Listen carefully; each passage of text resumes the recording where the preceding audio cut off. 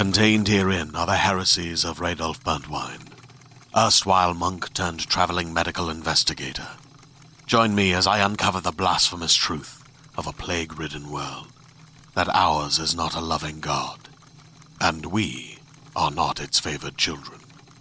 The heresies of Radolf Burntwine, coming January 2nd, wherever podcasts are available.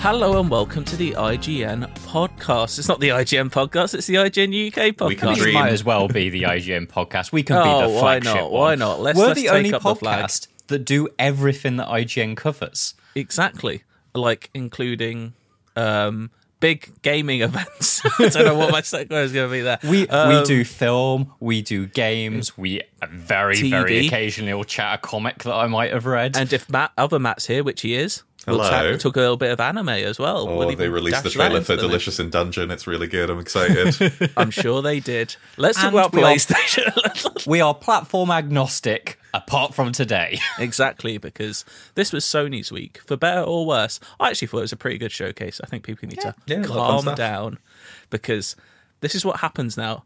These Twitter accounts just put bullet-pointed lists of everything that's going to be in these shows, and then when half of it doesn't turn up, everyone goes, well, that was a disappointment. It's like, you were never going to see GTA 6 and Bloodborne 2. It's funny, like, people have decided that these randomers on the internet are actually kind of like the game's media. It's like, go to some journalists if you want to know the real deal.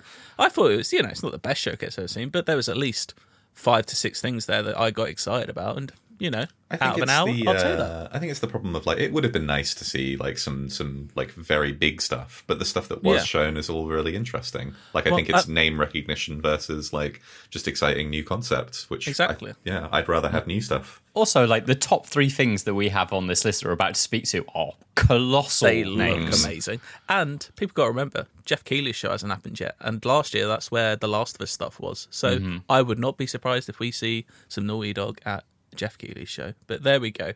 We'll talk about that when the time comes. Or you guys will anyway. But first, let's talk about Sony. Lot of games. I think there was like 30-odd games in an hour there. Do you know what I've noticed? A lot of heist games recently, especially like multiplayer heist games. Shooters, as they're called. Yeah. I mean, Robin is hot. That's what I'm saying, basically. People love Robin. It's this thing, like, can you remember, like, I think it was my first Gamescom that I did with IGN, and I went to see The Circle. Can you remember me going there and talking about that on the podcast? And at that time, I'm sure I'd said on the podcast, but maybe I didn't, but it was definitely the conversation having at the time is, it felt like this was, like, Battle Royale was moving on, and we were moving into something different, and The Circle felt kind of like the first of that thing. And then I started to realise, well, the Hunt Showdown was already out at the time and was already doing something very cool. And now, it does feel like, I think Battle Royale is over and extraction shooters is the thing We're now. In 3v3s are in. Quietly become... Hyenas coming. Yeah. The finals. And now, Jade Raymond's studio's new game? Fair Games. Fair Games, yeah. With a $sign. It's like Kesha. Exactly. We're not going to talk about that one in depth because there's not really a lot to talk about in depth. But we will be talking about a PvP shooter later. But first, let's start with the big guns. Metal Gear Solid 3 is back, and I got chills when those drums hit. Genuinely. One of my absolute favourite games of all time. It is just, like, at least three of my favourite boss battles of all time. Probably, like, if you ask me, name 10 best boss battles of all time, at least 2 to 3 of them would be in that list. It's just a masterclass in boss design, and I can't wait to see how good it's going to look. I'm putting a lot of faith here in Konami to basically, I think everyone, and there's no reason to doubt yet, everyone's thinking, just let this be the Resi remakes for Metal Gear. If it's that, we're in for a good time. Of course, Kojima, not involved as far as we know. I'd be very surprised if he was. Do we also know which studio is working on it at all? Let's just say Konami. I think they've said Konami in association with Virtuous Studios, who normally do handle like ports and stuff like that. So it's not 100% clear. I don't know if a single developer has actually spoke about it. Like, we don't know who's directing this or anything. But yeah, they've said it's going to be faithful, same story, Same voice cast. Yeah, I don't know. Like they haven't officially said that means David Hayter. That's like the one question mark. They'll save it for a press briefing at some point. Yeah. I think that's a big enough name that it's a headline in itself that he says yes. But I can't. Like I just say words like Shagahod and the end and stuff like that, and it just gets me excited. The sorrow, mate. Oh, the sorrow is amazing as well, and of course the boss. But we won't. I don't want to spoil things for people who haven't played that game because you're in for a hell of a treat. I know, Matt Perslow, you haven't actually ever finished. I've not, no. So my history of Metal Gear is like a bit spotty. Kind of, I never had a PlayStation 1, so I never played the original, although it was out on PC. But I was young enough that like grew up in kind of like my mum was a little bit kind of like more cautious about violence, and I can remember us going into a game and me picking up the box for Metal Gear. She was like, "You can have it if you want," but I read on the back that you could garrote people, and I was like, maybe I'm a bit young for this, so I had something else instead. But yeah, I loved Metal Gear 2. Metal Gear Solid 2, should say. Absolutely loved that when I was in middle school. But yeah, I didn't play Metal Gear Solid 3 until it came out in the HD collection on the Vita. And because I bought it on Vita, it's not the best analog sticks for shooting with, like precise aiming, which a Metal Gear game really does need. So yeah, I'm completely missing 3. Like, I got to the end as the boss. Like, I did that boss, thought it was fucking incredible. But my knowledge of the story after that, and almost certainly it will not be the Metal Gear remake that I play that with first. It will be the Master Collection version, because that's out this year, and I will absolutely be playing that. Finally, and I say finally, it's hard to get these games in one place for such like beloved games. They're all dotted all over the place, so it is good they're putting 1, 2, and 3 in a collection this autumn to play. And do you know what? I probably will go back and play those as well, because I'm actually spotty on 2. That's the one I'm spotty on. I know 1 and 3 very well. 2, I think I played once, but I don't know if I finished it. So yeah, that's the one I'm looking forward to. The ending's real weird. Yeah, I can't wait for this game. And as someone I know, Matt, who's, let's face it, you're a little bit of a level design pervert, a little bit of a boss design pervert, in the nicest way possible. You'll have a lovely time with this. I figured I would. Yeah, this will be a spot that's been long needed rectifying, and I'm sure I will write something on it when time comes. I can't think of a game that has just such a cohesive sense of place than Metal Gear 3. Like, it just, you just feel like you're hanging out in the woods. Like, it just rocks. And, for such, narrow levels as well, it does feel like you're just in a massive woods as well. I don't know how they quite do it. And just, it's pure Kojima. It is his best game. I think Metal Gear 3 is the best one. And, yeah, I just can't wait to play this game. Who knows when we're going to be playing it again, because no real indication. We've only got cinematic and 4 or 5 gameplay screenshots, in-engine shots. I feel like we'll be waiting a while for this. Yeah. Like, they've got to make a real good first impression with this, because this, there's no guarantee of this, but this does feel like it's the start of something bigger, right? Yeah. You'd think they'd go on to do the others, and yeah, that's why that Volume 1 is probably coming out in autumn, isn't it? To tide people over. And my theory about the fact that this game is actually called Metal Gear Solid Delta Snake Eater, I think they've taken the number off it because they want people to have this as the first Metal Gear game. It's the first in the timeline, so it makes sense chronologically. So they don't want people to think that why should I play 3 first? No, you're playing it first because it's chronological. But then if they do it all chronologically, then that means that at some point we're going to be playing Metal Gear Solid 5 before we're playing Metal Gear Solid 1. Yeah, I guess maybe they do perhaps they could do a re-release where they just change the title on the box. Yeah, it's a weird one, because although you could tell this story chronologically, you do is one of those where you do glean interesting things from playing them in the original order. Well, it's the Star Wars thing, right? But from what I understand, people that watch Star Wars through in chronological order still find real cool moments there that they don't know of. So I guess none of us can really say that, because we'll always have played them in a rough release order. Yeah. Well, one thing we do know we're playing much sooner, Alan Wake 2. I was already very excited for this game. This was my game of show. Yeah, Remedy. Absolutely. I think it was mine too. Remedy, close to my heart anyway. They're just, they don't miss me. Even Quantum Break, I think, is good. But nowhere near as good as other of their games. But I do still think it's a good game. But Alan Wake 2, I was excited. Then this trailer hit, and I was like, "Oh my god, this looks terrifying!" I am. It's hitting on so things in that get on me. how horror it is. Like it is. You said, Cardi, that you saw a little bit of kind of like the True Detective side absolutely. in it. Which the way the look of those enemies, and they've said, it evolves. There's like different stories going on. So there's like these cultist ritual murders in the town of Bright Falls. You've got Bright Falls, yeah.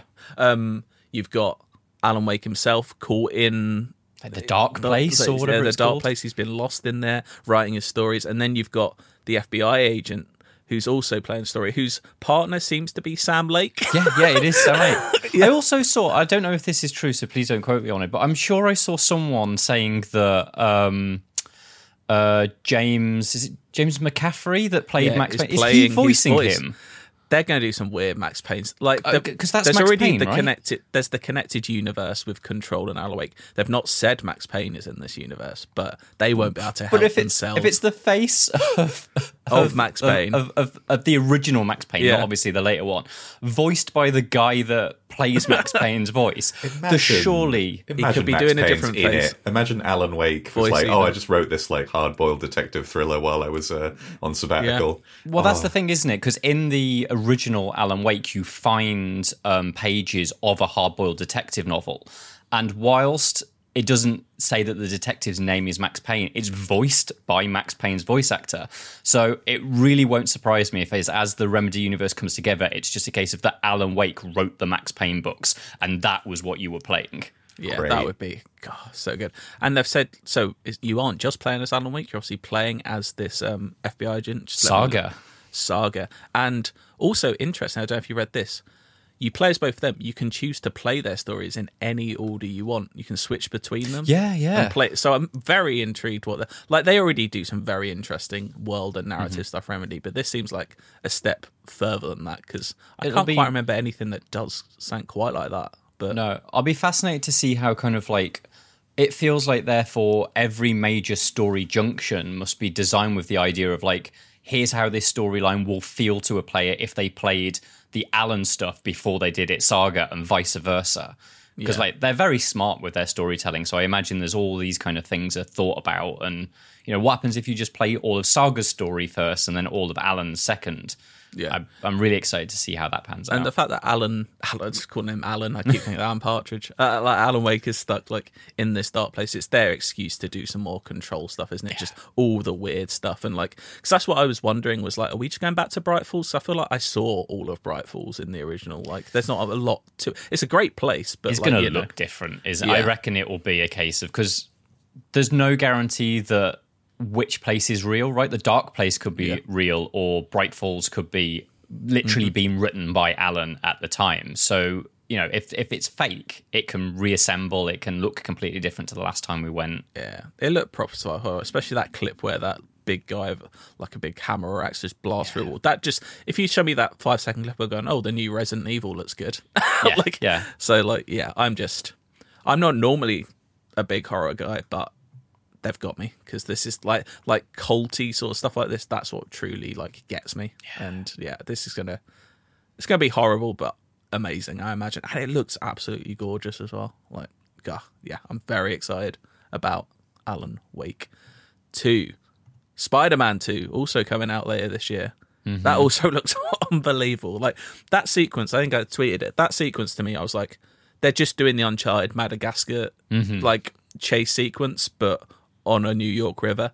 And I think at times it looked even better. It's just the amount of like, I know this is what, love it or hate it, this is what Sony are known for now, is these cinematic single player games. Personally, that's what I love, so I'm all in for this. But like, they were going fully for it in this clip, and I'm just so excited as well. Yeah, my main thing is like, I appreciated all of the kind of design elements in like seeing that how kind of like, Peter's got the symbiote suit, so he's got symbiote abilities now, and we can see that there was a new ability wheel for Miles, so he's got his own things that are like on the L and R buttons now. Like, they've obviously got their wingsuits and stuff like that. But for me, it was like the absolute joy of seeing these reinterpreted characters and putting together on the fly, like, what is happening here? And it feels like, kind of like Kurt Connors has been like researching the symbiote? And is it going to be a case of will Peter become Venom, or like we've seen Spider in the previous trailer? Yeah, they were separate, right? Like Venom was there, so are we going to get like an Eddie Brock situation where Eddie comes into the picture later on in the game? Because this trailer suggested that Peter's becoming dark, right? He's got the ring style thing of becoming more evil because he's in the symbiote suit. So when is the kind of like Venom going to become its own thing? And how does Kraven work in that? Is Kraven like the character that comes in to be your first boss, and then obviously Venom becomes the last boss? There's so many things that were going on. I was like, I really liked their interpretation of the Spider-Man mythos in the first two games. And this feels like it's more knotted. It's more kind of like complex and twisted together. Yeah, I'm really excited about that. I really loved Yuri Lowenthal's voice delivery for like just giving a little bit of extra gruffness, but he's still like boyish Yuri Lowenthal. Yeah, like I couldn't get that last name out. Sorry, sorry, Yuri. My prediction is that as Miles, at maybe not the end of the game, in the middle of the game, you're gonna fight Peter as the symbiote. So like it's gonna turn so dark, it's like you're gonna have to knock it out of him or something like that's gonna happen, isn't it? And like they've confirmed it is not a co-op game. You're gonna be switching between these characters. I'm intrigued to see if they're all gonna be like tailored sequences like that, or if just in the open world you can be like switch. Like it wouldn't surprise me if they do the GTA thing where you can just switch, because presumably in the actual open world sandbox side of things, they're gonna want you to do kind of like. You can just be Miles missions and Peter missions, yeah, and there'll be areas like activities that maybe it's a case of like the warehouse sequences have been tailored where it's like you've got to go in there as Peter because you need the symbiote suit, right? And there'll be things that are more tailored to what Miles can do, but also just in the sandbox environment, you want that player expression of I can be the Spider-Man that I want to be in the more free roamy bits. Yeah, I just hope that sandbox is more impressive than I like that previously. We're seeing a little more than just Manhattan now, because they needed to do that. We couldn't have the too, same map at the very least. Yeah. And it's just they've solved the river problem by putting 400 cranes along it, so that works. Will they solve the Central Park problem? Spider-Man 2. Yeah, I was going to say very the end of it's the end of the first Amazing Spider-Man, isn't it? Where he puts all the cranes across. Yeah, oh god, it looks good. And what? So October again, I think. I don't know if they've said yet, have they? It's just late. I think that's a rumor. Like, hopefully it's later this year. I think we've got Alan Wake, and there was another thing like a few days before Alan Wake. Oh, it might even be. Is it Mirage? Which we're talk about next? The 12th, I think, and then I think Alan Wake's the 17th. Yeah. God damn it. Well, at least Assassin's Creed Mirage is set to be a throwback to the old 20-hour Assassin's Creed days. Hopefully, again. Like, I've enjoyed the recent Assassin's Creed. Like, Valhalla was one of my favourite games that year. Yeah. But at the same time, very happy to see this old school Assassin's Creed returning. You did a little breakdown of the trailer yesterday, Matt, so you can tell us all. What's got you most excited? Kind of same with you. I don't decry the RPG side of it. I love an RPG game, so kind of like having a Viking and a Greek and an Egyptian RPG has been great. But going back to classic AC, we've got, for as far as we can see, it's just set in one city. It's set in Baghdad. It's not the same era as the original Assassin's Creed, but it's got enough visual kind of similarity that it's clearly paying homage to that. But the thing that gets me is because it's going more back to the stealth kind of roots. Obviously, you're still going to be able to sword fight as much as you want. Assassin's Creed has always let you sword fight, but there's more tools to use for stealth.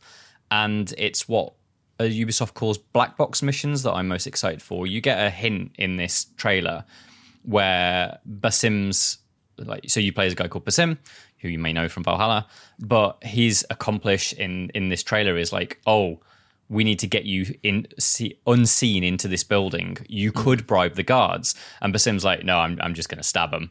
But that suggests that there's kind of like this level of choice on how you infiltrate an area, which swings back to Assassin's Creed Unity did this, and Syndicate did it a little bit as well, is where you'd have almost like a Hitman style approach. Like you'd have a mission and it's like, the first mission of Unity that does this, for example, is Notre Dame.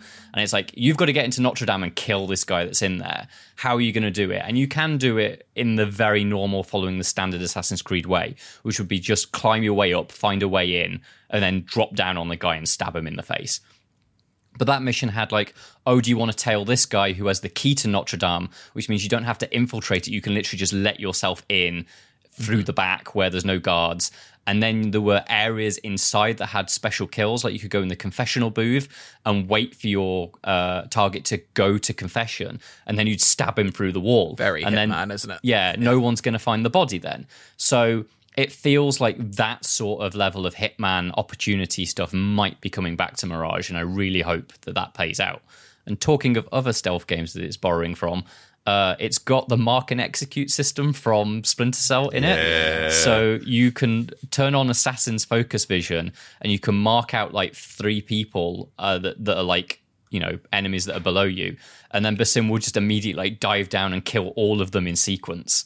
So you get to do kind of like 3 kills unseen. Like that system was great in Splinter Cell. So it's really cool to see them kind of borrowing from another UB series. Yeah, I'm also very excited about this. We've got a lot of games coming up, and this one, I'm glad that this, I know, you could probably spend a lot of time doing everything in this game if you wanted, but knowing that this is just going to be like, I don't think that, have they actually officially said it's shorter, or just like everyone? Yeah, when they announced it, they said it was like a more focused kind of thing. That's what I need, because like, I did finish Valhalla, but like, I must have put at least 60 hours into 80 hours into that game. God, it was 120 hours by the time I finished it, and I've still not done everything in that game. Yeah, I'm well up for this, and yeah, looking forward to it. Let's go on to, well, I was going to say something brand new, but something that's actually almost 30 years old. Ancient, in fact. We've uncovered it, dusted it off. It does take a long time to run a marathon, and marathon is back. I was going to make a Snickers joke. I was going to do the same thing, yeah. It was like, I thought when they bring it back, they change the name to Snickers. The Snickers, yeah. Did anyone tweet that? It's too late now. It's gone.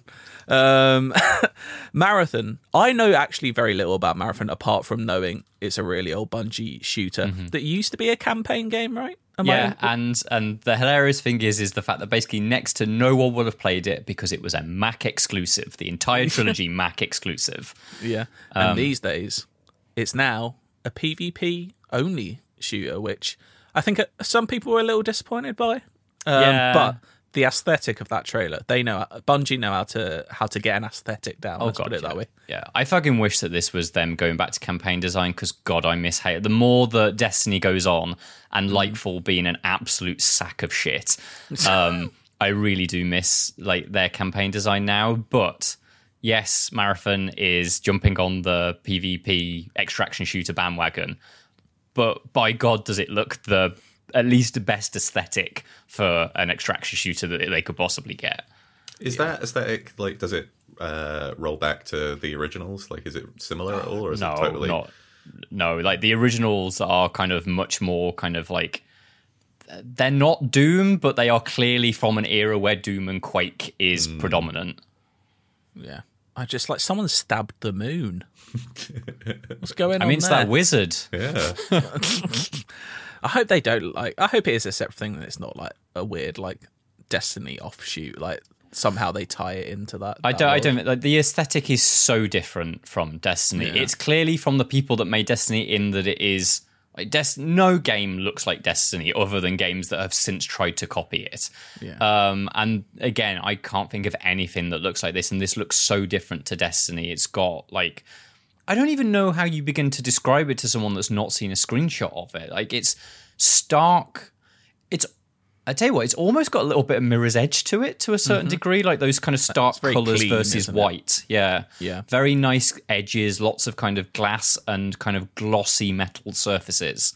Yeah, I'm big into it. Like, I think Destiny does look incredible. It's not traditionally my style of what I'm into. This is much more what I like clean, like, just strong, bold colours like that. And I'm excited. I'll obviously play it like Bungie, like their gunplay. That's the one thing. Whenever I have tried Destiny, I've never probably got into it, but you can't deny how good those guns feel. And if this has that with that aesthetic, I don't know. I just like you. I just wish it was a campaign. I want a campaign shooter. My big hope for it is that, like, if if Bungie's now in the deal of like all they make are kind of service games and it's always going to be kind of a PvP focused thing or like whatever, we call Destiny.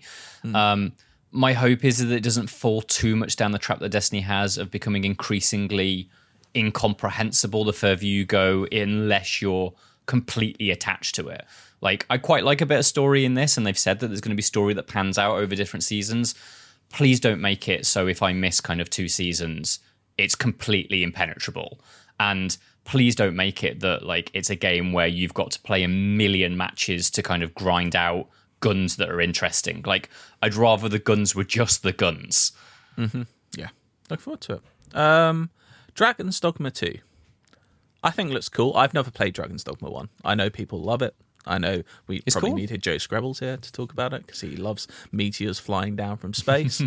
I did just, the one thing, as somebody who isn't into Dragon's Dogma, I looked at this trailer and I thought, in a world where we've already had Elden Ring, I was looking at this Elden going, Ring at home. Yeah, I was like, this isn't quite doing it for me. And I know we've been spoiled, but like that's why I was sealing. But yeah. So I think it does look a bit jank, but in a way that like I looked at it and was like, this is absolutely Dragon's Dogma. This is the most Dragon's Dogma anything has ever looked. It just needs crawling around on top of a cow to become actually Dragon's Dogma. Yeah. And so there was definitely a thing I looked at and was like, I was excited because it looked exactly of what Dragon's Dogma is. And I don't have the attachment to it that Joe does. I've never actually finished Dragon's Dogma. Few people in the world do, for what it's worth.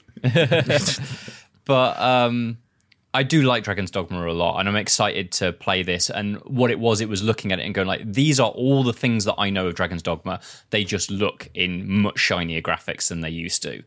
I'll be interested to see what it's like in a post Elden Ring world and a post Breath of the Wild world, because those are 2 games that like do swim in the same waters. Like, nobody talks about Dragon's Dogma when we talk about those sort of games, but it weirdly is in that. It's got a very kind of wild sense of just go off and do whatever the feck you want in this world. It's just got a little bit more RPG structure to it. Well, especially when, and we'll talk about this a little bit more in depth later, we've got Final Fantasy 16 coming out in a few weeks, which is, borrowing from Dragon's Dogma combat in as much as it's the same combat director as Dragon's Dogma. So, and clearly has like a several million more budget to it. Yeah, like I don't want to be too down. It didn't by no means look bad, but I did watch and I was like, yeah, I feel like it was. I didn't see anything there that I was like, I haven't seen before, if you know what I mean. What I'd also say is kind of like, it being a Capcom game, right? We've seen like Resident Evil looks a bajillion bucks these days and looks so good. And what I will say is that it did look like the bones underneath Dragon's Dogma 2 still look like they're from the 360 PS3 sort of age. There's something about the way that all of those like camera angles were used and stuff that looks a little bit like jank. I'm just hoping that the final product has the money that I think that series deserves. Like, I think it can be a colossal hitter. Yeah. It just looks like it's one of those things that, like, we know it will be niche, so we'll just give it what we think it deserves.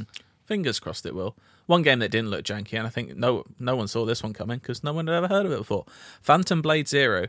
That sword combat, that looked... do you know what? That looked tasty. That's what I'm going to say. Yeah. Tasty blades. There was one move in particular, he basically just, like, runs towards someone, like, and he does like 10 hits in a row. I'm thinking of that exact move, and it's like I've never seen like so many like dagger slashes at once in a single attack. It's really interesting. I think I read an interview with the guy making it. It was like, yeah, we're basically inspired by kung fu. Like it's kung fu swords. It is kind of what John Wick has kind of popularized recently, and I know many years before that, but has brought it into the mainstream public consciousness. And yeah, that combat alone, like the world, I was like, cool, this is dark, this is like, there's some Souls inspired stuff in there, but like it was the combat, I was like, I'm intrigued to see if it is a Souls like or not. I think it's the main character is called Soul. Oh, is it? Yeah.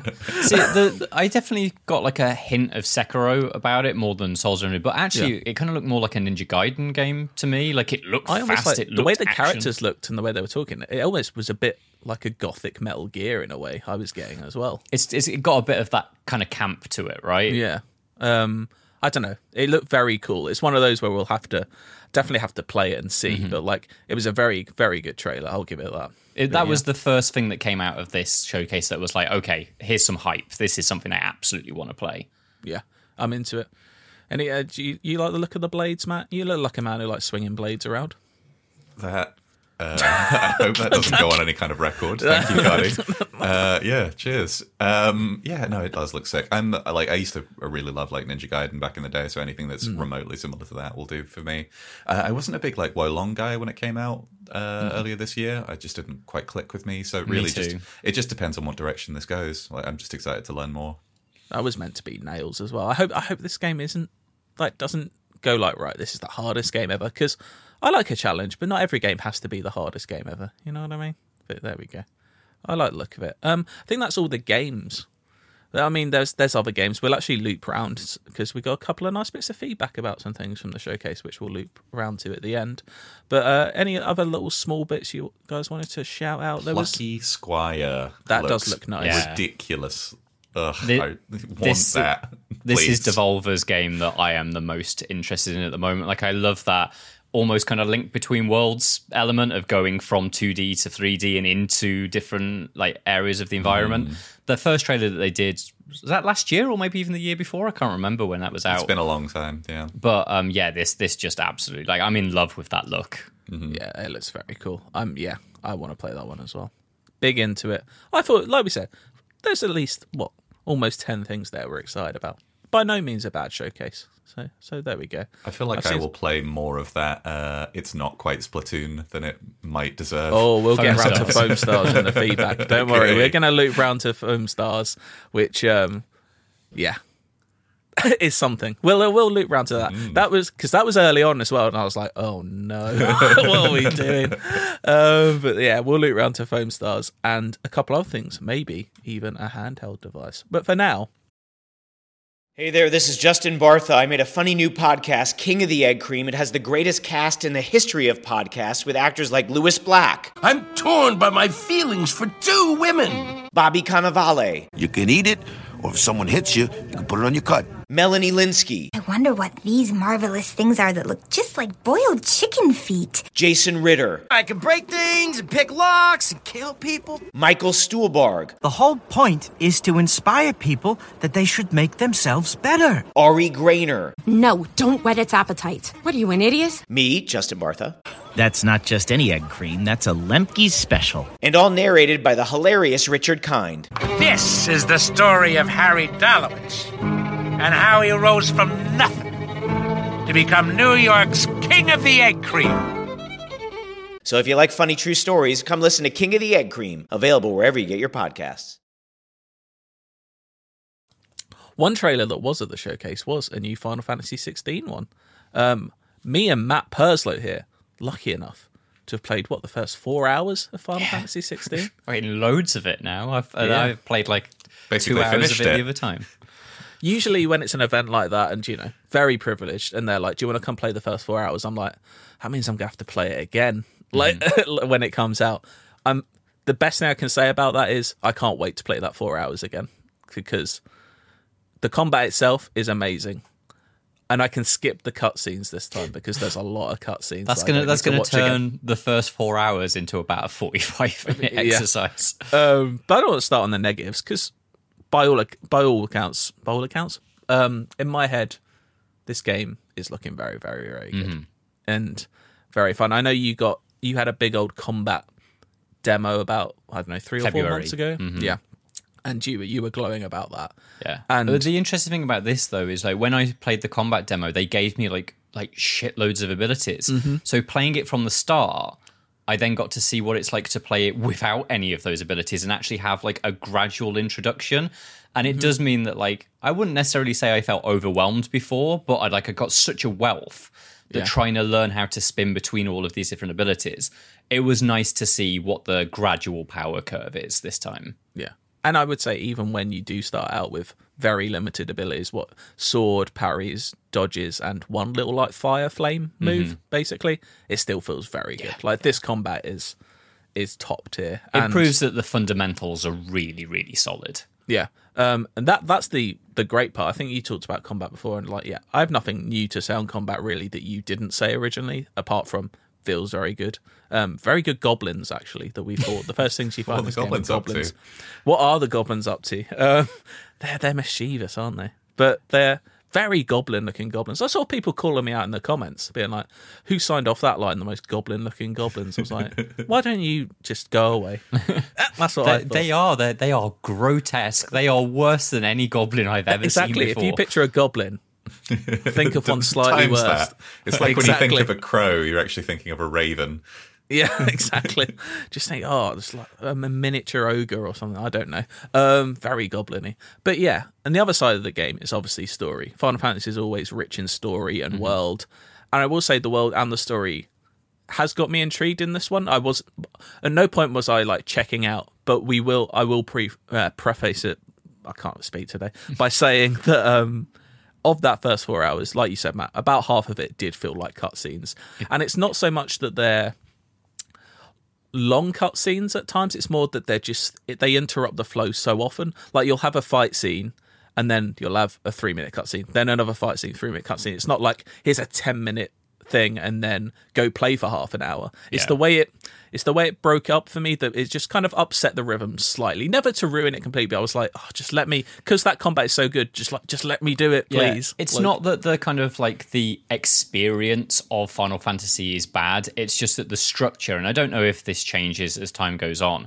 But as you say, like you'll get like the big introductory cutscene, and then that cutscene will seamlessly blend into a fight.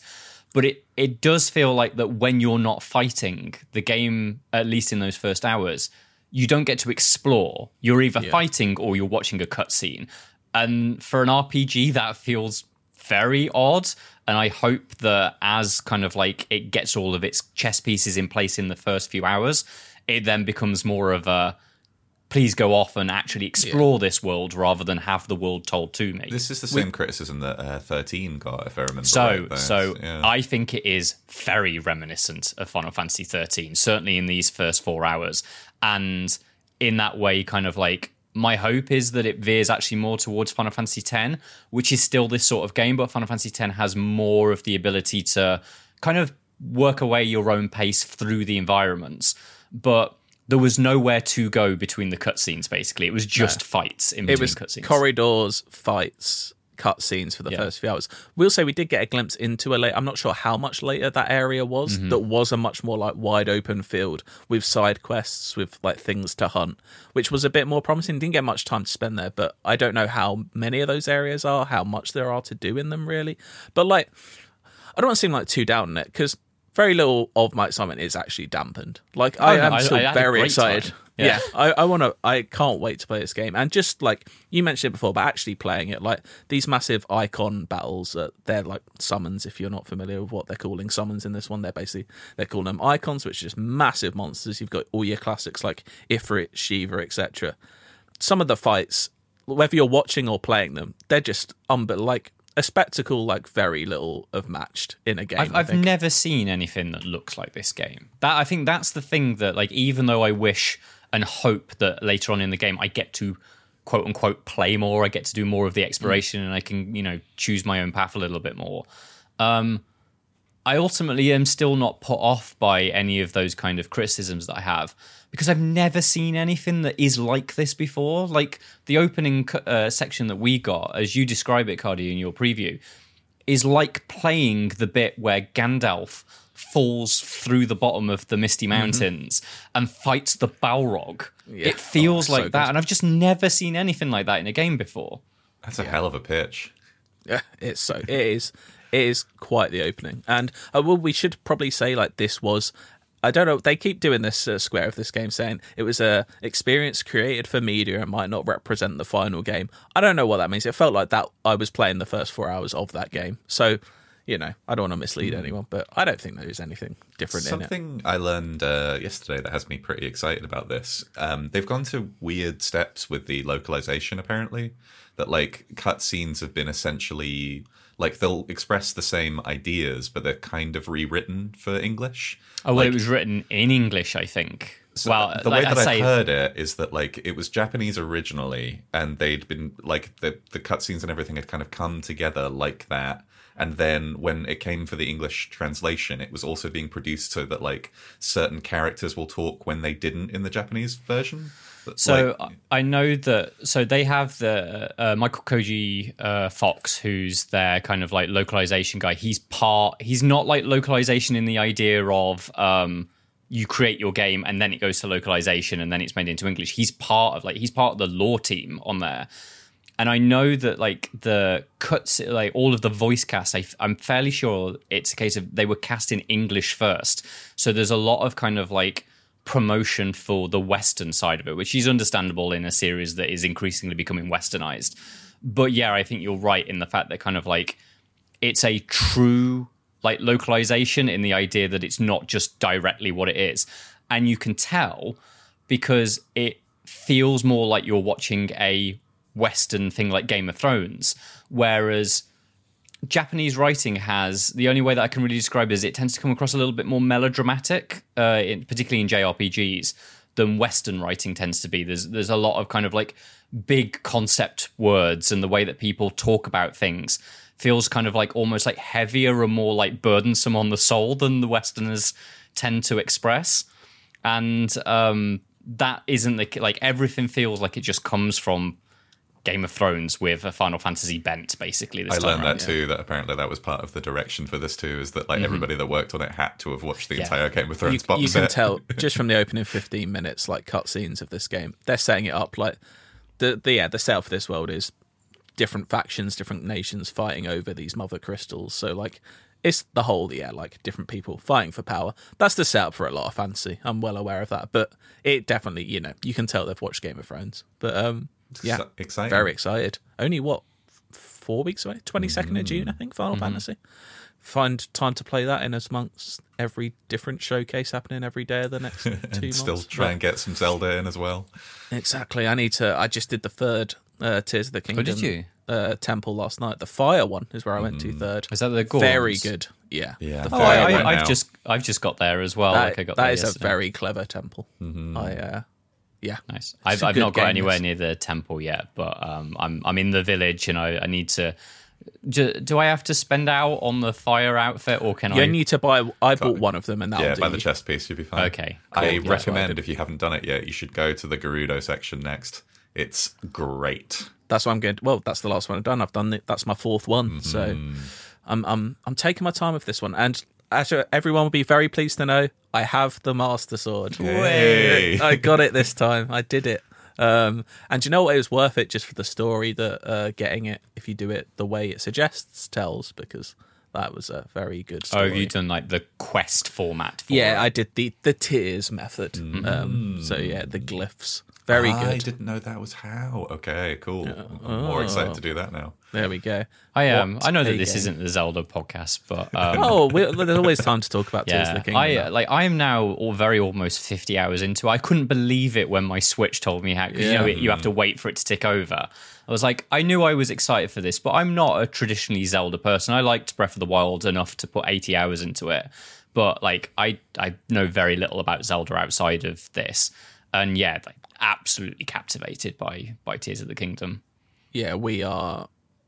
Yeah, I think we're in the same boat. Both liked Breath of the Wild a lot, but it wasn't like, an all-timer like a lot of people. But this game, I don't know what it is that's grabbed me more this time around. So I think it might just be the abilities. I love Ultra Hand so much. My other theory is after I put my 210 hours into Elden Ring, I was like, this obviously has a lot of Breath of the Wild into it. So at the start of this year, I went back to Breath of the Wild and couldn't believe how much my perspective on it changed after having played Elden Ring. Because it was like all of the things I liked about Elden Ring, well, not all of them, but quite a few of them were drawn from the ideas in Breath of the Wild very clearly. And so I have really, really liked the kind of like extra 10 hours I put into Breath of the Wild this year. And it properly prepped me for all of those things that I like are in Tears of the Kingdom. But on top of that, I've got this incredible engineering kit that just allows me to come up with all this bonkers shit. It's like if the first game is a chemistry set, this is an engineering set. And like being able to use all of the physical properties of the world in these absolutely batshit bonkers ways. I just feel creative in ways that games just don't let you. It just feels like you're messing around, and you're often just rewarded for it. Yeah. I'd say, it's hitting right. And I just want to play more now. But and I'm in that because I've got in a week or so I've got a big old 11-hour flight coming up. I'm like, even if I do finish it before then, I'm like, I kind of want to wait to finish it on the flight. My idea is that I'm going to do kind of like the temples to get, because I assume if it's anything like Breath of the Wild, like once I've done the temples, I'll be kind of prepped for the finale. No way am I go like I'm just going to get to that point so I know that I can go off and do it when I've decided I've had enough, and then I'll just play it until the moment comes like it's time to finish it. I want to walk into that, I'm not spoiling here, presumably Ganon fight at the end with like 40 hearts or whatever. Completely overpowered, just absolutely. That's what you I want did to just with flick him on the nose and have him die. With the Fire Temple boss, I was definitely a bit overpowered. I just demolished them, absolutely crushed them in about a minute. It felt good. Yeah, because for several days, all I've been doing is shrines, because they're probably like one of my favorite things. I love puzzle games. Really good in this. I was thinking about how, I think as well, Breath of the Wild couldn't have existed without Portal, but the portalness of this game absolutely shines through. I don't think I've played anything that just needs you to express lateral thinking in a 3D environment like this. Yeah. Oh, I did a puzzle. There's a shrine that I did yesterday where it's around that kind of Goron area, and obviously there's lava in it. And it was obviously wanted me to make bridges over lava, and it got these collapsed bridges. I did that one yesterday. Yeah. I just couldn't figure out how to do the first one. So what I did was there are these little carts with wheels on it, and my impression was you were supposed to attach the dangling bit of the bridge onto the cart and send it over the river of lava. But I just couldn't get it to go all the way. So what I did is I just tipped the cart lengthways, climbed up onto the top of the cart, and then just parachuted both way across. Man. It's like, I did it. It worked, yeah. Yeah. I had one where it was a Jenga tower with a ball on top of it. I've done that one, yeah. And it was like the puzzle, you think oh my God, I'm playing Jenga. And then you realize what the puzzle actually is, and it's not that. And it's just such a joke. I love them so much. The only time this game makes me groan is when I go into a shrine and it's like, it's one of those where it's just a battle just one. Combat, I don't want to do the combat ones. I want to do the puzzles. There's occasionally, when they're the stealth combat ones where that's a puzzle in itself. I like that. But yes, just fighting a boss they're not even bosses. The ones really, where they strip you of your stuff. I'm like, have you done the one where it's essentially Robot Wars? Yeah, I did that last night. It's really, really good. Yeah, I want to do that. Brilliant. You just get to build your own little robots and fuck stuff up. I can't wait for that one. What a game. Anyway, we weren't even going to talk about Tears of the Kingdom, but we have done. How do you not? Exactly. I saw a film this week. It's called Beau is Afraid. I'm only going to spend. Right. I'm not going to spoil it in any way. Don't worry. How do you talk about this film in, I want to say, less than 5 minutes we're going to spend on it? And it is a 3-hour movie, right? It's a 3-hour film from Ari Aster. If you've seen Hereditary or Midsommar, this is nothing like those. So don't go in expecting. I love that too, because Midsommar's kind of nothing like Hereditary either, which is just such there's definitely themes you can pick out of all of them. But, it's not... Don't go in to this film expecting a horror, because what this film is essentially a 3-hour anxiety comedy. The way I'd pitch this film is and I've had these dreams a lot, and I imagine a lot of people have these dreams. You know those dreams where you're trying to get somewhere and you can just never get there? The train breaks down, or you've lost your sign. You can just never get to where you're going. Imagine that for 3 hours, but it's Joaquin Phoenix, and it's occasionally. I did laugh a few times. It's occasionally very funny. It's often very dark. And for a 3-hour film, I really love the opening. Really do like the ending, which a lot of people will. I can't wait to actually talk about what happens in this film with people who've seen it at some point. Middle of this film, I think, takes a little bit of a dip. I think I did ultimately really like it, but not as much as Hereditary is one of the best films in the last 10 years. I really do love that film, and I think Midsommar's also very good. This was more 7 or an 8. I think I did like it quite a bit, but it goes places, and he is kind of I'd love to talk to Ari Aster about this, but I do kind of feel like he's almost laughing at you when he's making it, like, especially where it goes. The amount of people that I'd heard that just like walked out at Cannes that year that it was being shown as well, that were like, "What is this?" Mate, it's different. I don't know how to explain it. Like, I suppose for films, it's similar to. It's kind of got a bit of synecdoche New York to it. A little bit of that sort of theme. One of my favourites, so I'm well up for it. Yeah, I love that film. Like, it's definitely going to be a Marmite film. There'll be people that just don't get this film, don't like it, and I can fully understand that. Same with, it also reminds me of Mother, which is definitely one of those films. So I love Mother. Mm-hmm. So I think if you loved Mother, there's a good chance you might like this. But I also can fully understand why people think Mother is atrocious. But I think it's brilliant. So tell us how you felt about Beau is Afraid and the feedback. Yeah, if anyone's seen Beau is Afraid, and try not to spoil it for anyone who hasn't seen it. Like, it's a hard film to put into words. Like, Joaquin Phoenix is superb in it, and like, it's shot beautifully. There's some great like mixed reality things going on as well. Like, there's some cool animation. If you've seen the trailer, you'll kind of have an idea of what it's doing, and it's just. I don't know. I went in expecting one thing, and it turned out to be 4 other things. Like, it's... I don't know how to explain it. I would just encourage people to watch it. It is 3 hours, and at times it feels like it. I will say, like, sometimes films zip along. This one, at the start, zips along, but then, like, for me, dips a little bit when he spends some time in a forest. But yeah, I do think I really liked it. Not a film I'm going to watch over and over again. Like, I'm a weird one. Like, well, it was Midsommar is the one that kicked it off, wasn't it? That someone watched 5 nights in a row. But Hereditary is one I can actually watch like quite often. But like, this is a film. Beau is Afraid I won't be putting on every now and then, I don't think. Come on, guys, let's all go back to my place. Let's watch Beau is Afraid. Beau is Afraid, exactly.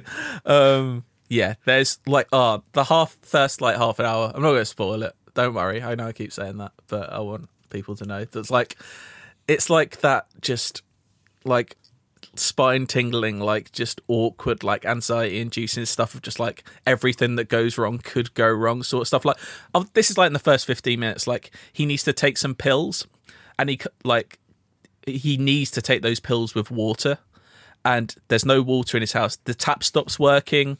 The shower stops working, like everything, everywhere he goes, there's just no water. And then you can see some water in a shop across the road, but he can't quite get there because he's kind of agoraphobic. And it's just like, these things just build up. It's like you just can't get a drop of water. And it goes on for a good 5 minutes. You're just like, oh, this is just like, yeah, it's like spine chilling. Like, it's not horror, but at the same time, it's a lot of people's worst nightmare, this film. But yeah, go see Beau is Afraid. I quite liked it. But I imagine a lot of people, if I recommend this film to them, will be angry. So I'm sorry. But yeah, let's give the pitch to Dale, see how Dale feels. I'm all for a film that makes people either love or hate it. That means you've felt something. I'd rather see a film that ultimately I hated than one I just went to. So there we go. Beau is Afraid. I'd go see it. It's been out in America for a while, I think, but it's finally in cinemas this week or last in the UK. There we go. Let's get to some feedback, because we have got some stuff relating to the Sony showcase. I believe, Matthew Perslow. We're going to start with Luke Hudson, who has something about the new hardware. He says, "Hi, IGN UK team. First of all, legitimately one of the best podcasts there is. Always makes you smile. We love the roster and the team. We always say before everyone, we're going to make a good one this time, and we always do it. Yeah, well, we try. I wanted to write in to give some of my thoughts on Sony's showcase. Overall, I'd give it a C. Lots of interesting titles, including Metal Gear Solid 3 and its collection. In brackets, bring back 4. That one can wait. Yeah, but there we go. It depends. I think depending on how they remake this, if they do a really interesting, if they make it fun. They make it less of a cutscene. Yeah, I'd play a remake of 4. I'm less interested in playing just a port of 4, because I reckon they will port it to if they even can, because obviously it was built for the cell broadband architecture, commonly known. Like PlayStation 3 specific jokes in it as well. That might not even work now. Yeah. Anyway, however, One of the missteps, I feel, is Sony's new streaming handheld. I'm not sure who this is targeting. To quote the Diablo devs, you guys have phones, right? Remote play has been available on mobile phones, tablets, PS4s, and PC for a long time now, and Sony even has an Android controller announced. You can also sync a PS4 or PS5 controller to your device and use a little mount to clip it to your phone. With the competition in the market from the Steam Deck, Cloud Gaming, and now the Asus ROG Hero and Ayaneo handheld gaming PCs, which, whilst likely more expensive, have much more versatility and will likely have better screens, I feel this Sony-specific streaming device is dead on arrival. Gone the way of the PS TV, which I foolishly purchased. That's Luke saying he foolishly purchased. I would never buy a PS TV. You're not Jesse Gomez. I'm not, no. Do any of you regularly use remote play or portable gaming devices other than the Switch? If so, does this Sony device entice you, or would you prefer to use your phone or laptop? Thanks. Respect all the C's. From Luke. We needed Dale on this one because he's actually someone who wanted this. So he's mad. Yeah, maybe next week. Well, he's not in next week. We'll have to get Dale's opinion on why he wants this. But I think like Luke just said, that it's bizarre, isn't it? Because it's streaming only, so you need your PS5 on. Yeah. If I'm like, I do use my Switch handheld in my house.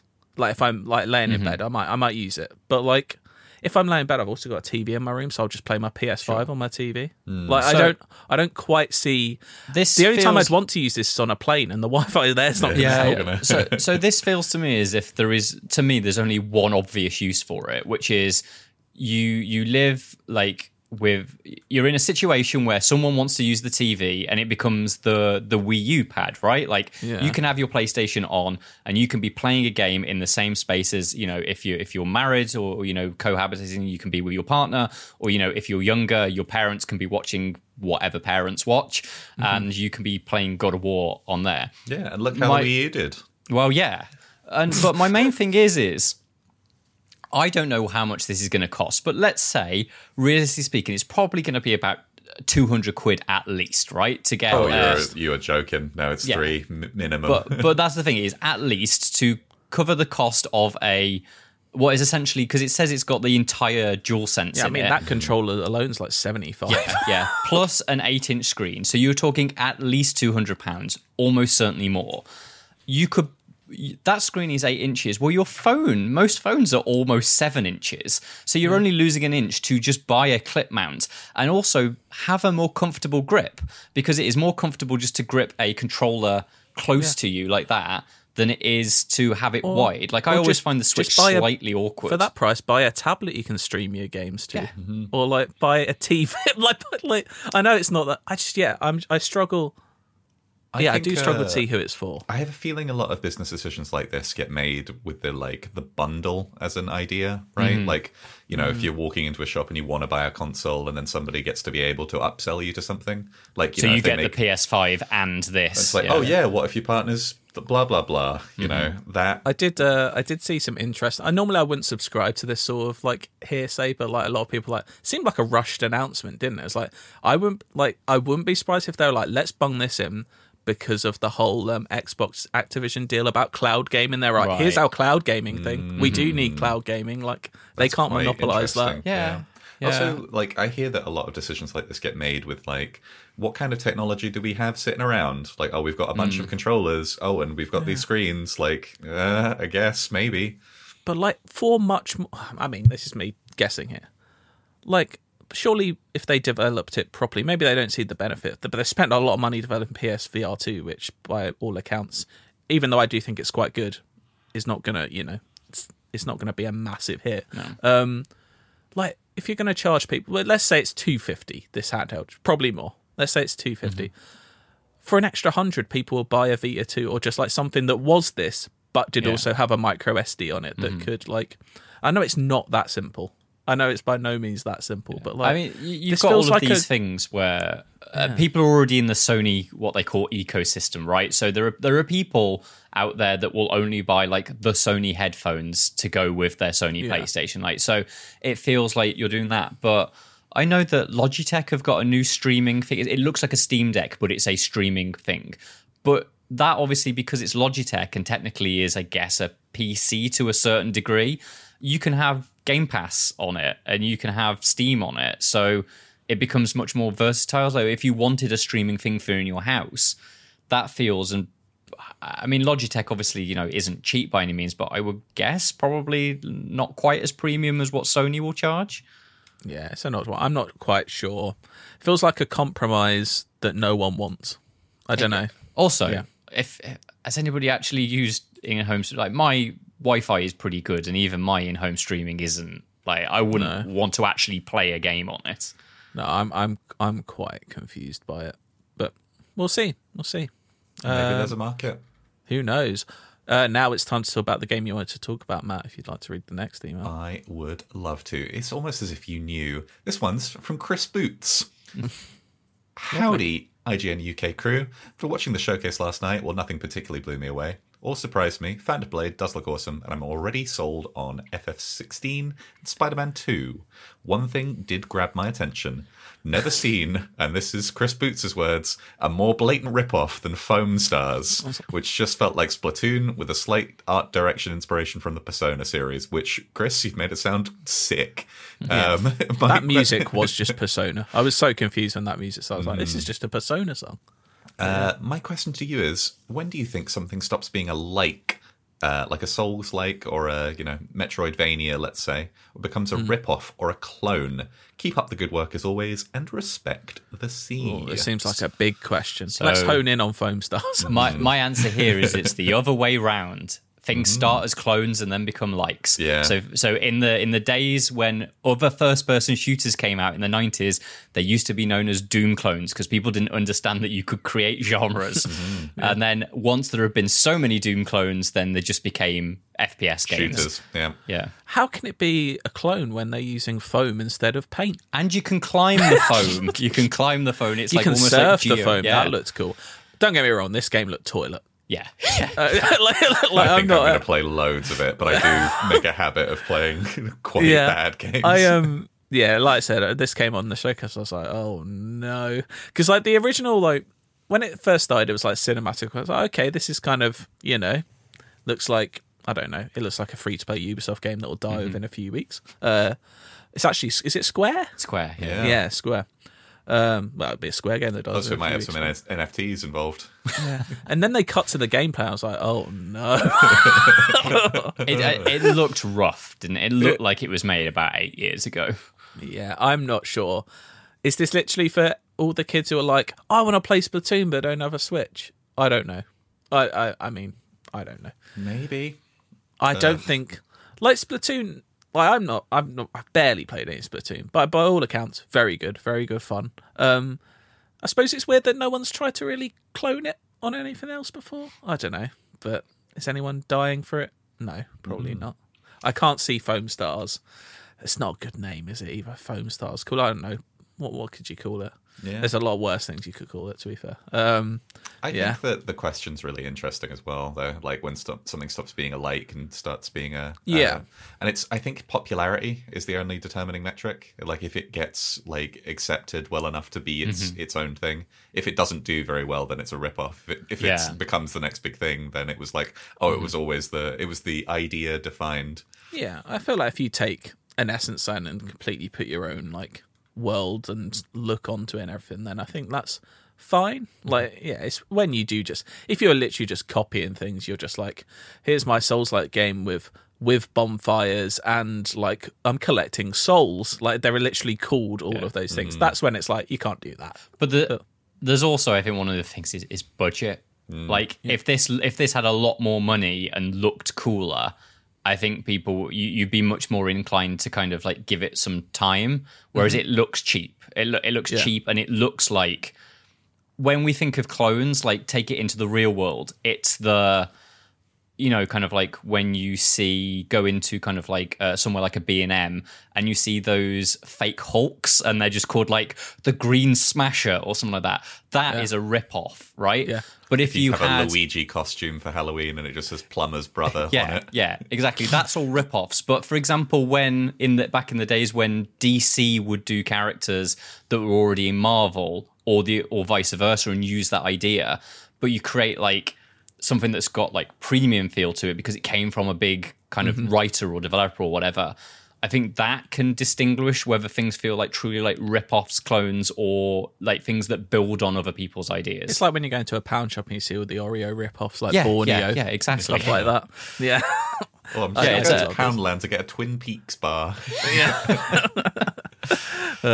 So good. Yeah, right. and those like massively run in on if you're using so much of the kind of like the visual branding and identity of the thing that you're taking from, right? Like a Twin Peaks bar is literally supposed to be sort of riffing on the idea of the mountain element of a Toblerone, right? Mm-hmm. Yeah. If you're too close to the like narrative identity, I suppose, of the thing that you're taking from, then that's going to fuck you over. Yeah. If I just want to play something that is reminiscent of Splatoon, I'll just play the Water Temple from Tears of the Kingdom again. Yes. So, there we go. Or maybe just Splatoon. Maybe I'll play that. Yeah, there we go. I've got one last email here from Michael Kincaid. I believe that's how that would be pronounced. Says, good evening. I rarely disagree with anyone on this podcast. Oh no, who is it? Who said something? Oh, let's hope it's Dale or someone who's not here to defend themselves. Right.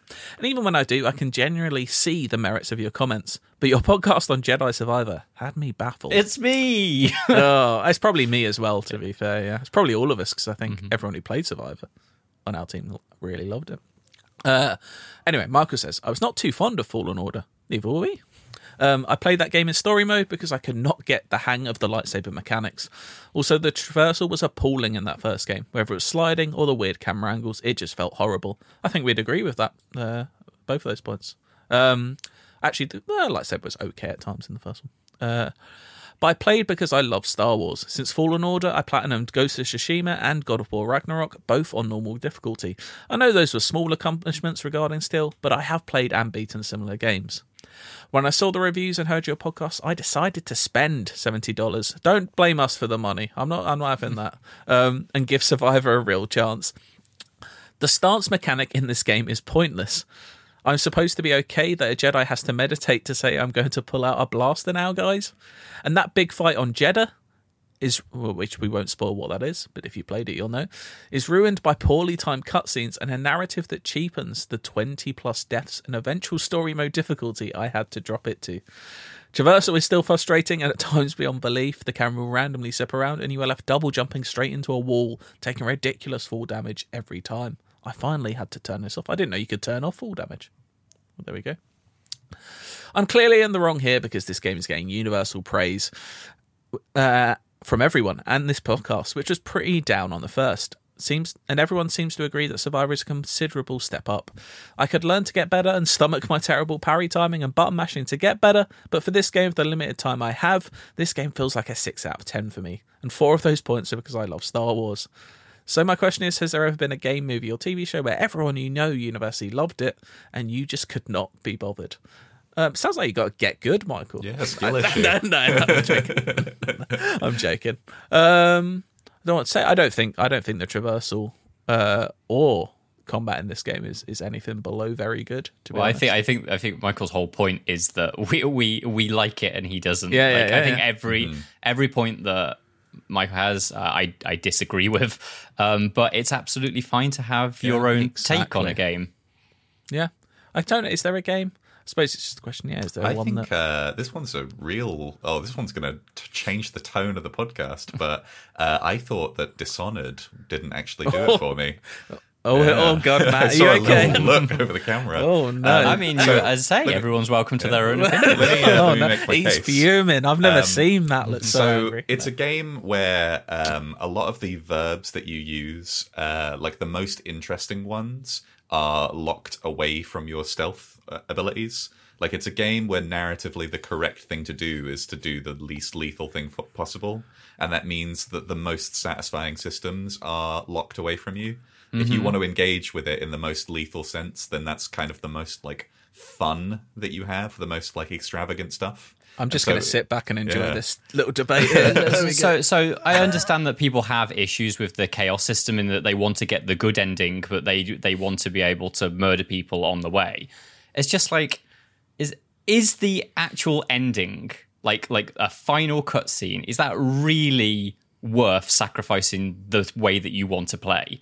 I really don't see it as like, I understand that there's a flaw there, but I don't think it's a massive problem. Just play the game that you want to play it, and then just accept that like the final 4 minutes of your game is not going to be what you wanted it to, but you can just look that up on YouTube. Well, yeah, maybe I should just be willing to have a little bit more fun. Like, and it's way more fun if you like. I really like playing it with kind of like a full stealth run, and that will be every time I play Dishonored. The first time I play it is in full stealth. Dishonored is way more fun when you fuck everyone's day up. Like, sit on a perch, consider how you can make everyone below you have the worst time possible, and then do it in a flash. That's the best way to play Dishonored. A few months ago, I did a speed run anyway of Dishonored 2 in like 5 or 6 hours, and I just had fun blasting through there and just, causing absolute high chaos madness. It was very fun. There's less punishment in Dishonored 2 because high chaos in Dishonored 1 actively causes the plague to spread, which means that you get more zombies. But the zombies aren't all that difficult, so they're not too bad to deal with. It was a narrative thing as well of me like making a decision in my head as well. Like, if anybody that has succumbed to the plague and is like basically, I thought you were going to say, can you write in? If anyone here succumbed to the plague, if you succumb to the plague, let us know. If anybody succumbs to the plague, they're like kind of mindless, right, at that point. And so I consider myself like, oh well, this would be awful if I had to be in this situation. Like, I'd prefer that somebody just shot me in the head. And so I played the game like that too, and then got a negative hit to my morality. Somebody later explained to me that it's more like how the world is perceiving you based on more like less than your action. But it really sat wrong with me. It was like that my decisions in this are maybe not being considered in a way that I might like them to. I understand that. So that's the little grenade I threw into the show there. My usual one here, because we've had this question in a few times over the years, but it's Ghost of Tsushima. I do not get the hype for it. I do quite like it, but not to the same extent as others. I do like it a lot. I have got it on my list. I am going to replay it, or at least give it another go. Whether I'll actually finish it this time, but it's a game that gets better as it goes on. I know that's not really what everyone wants. My other thought I think kind of like for me the way people speak about it makes it sound like it's much more than the Assassin's Creed game that I see it to be. Yeah. I don't know what mine would be. Am I really going to throw one into the mix? I'm like, I don't know why everyone thinks it's so good. That's not a game I hate. What's one I've never cracked? Like, I've never got more than halfway through Skyrim. Never quite did it for me. I was always more of a Fallout than Elder Scrolls anyway. They're very similar games. Yeah. But yeah, I never fully cracked Skyrim. By no means think it's bad. Obviously very good. But yeah, don't know. It's never quite grabbed me. Kind of defined the next 10 years of video games. So I suppose have some kind of ideas going on. Exactly. And the other one is Destiny. I obviously know it's very good and think when I'm playing it, it's very good. I can just never get into it. But there we go.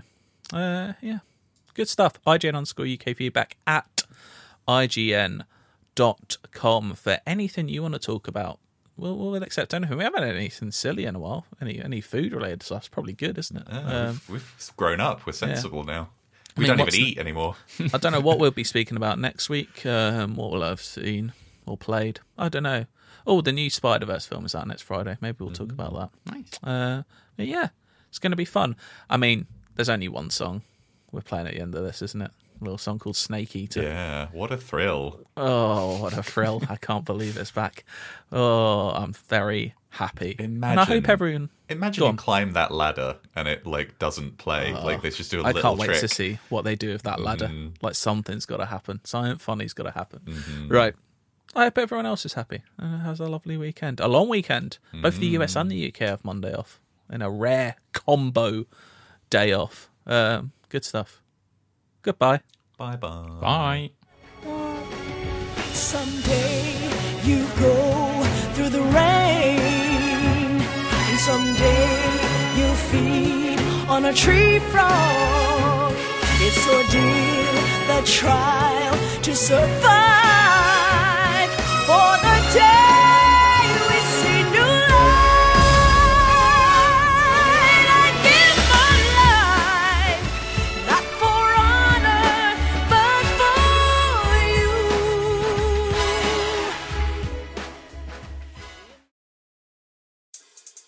you. Once upon a time, there was a girl who dreamed of flying through the stars. Who dared to resist injustice. Who lived to a beat and a rhythm that was all her own.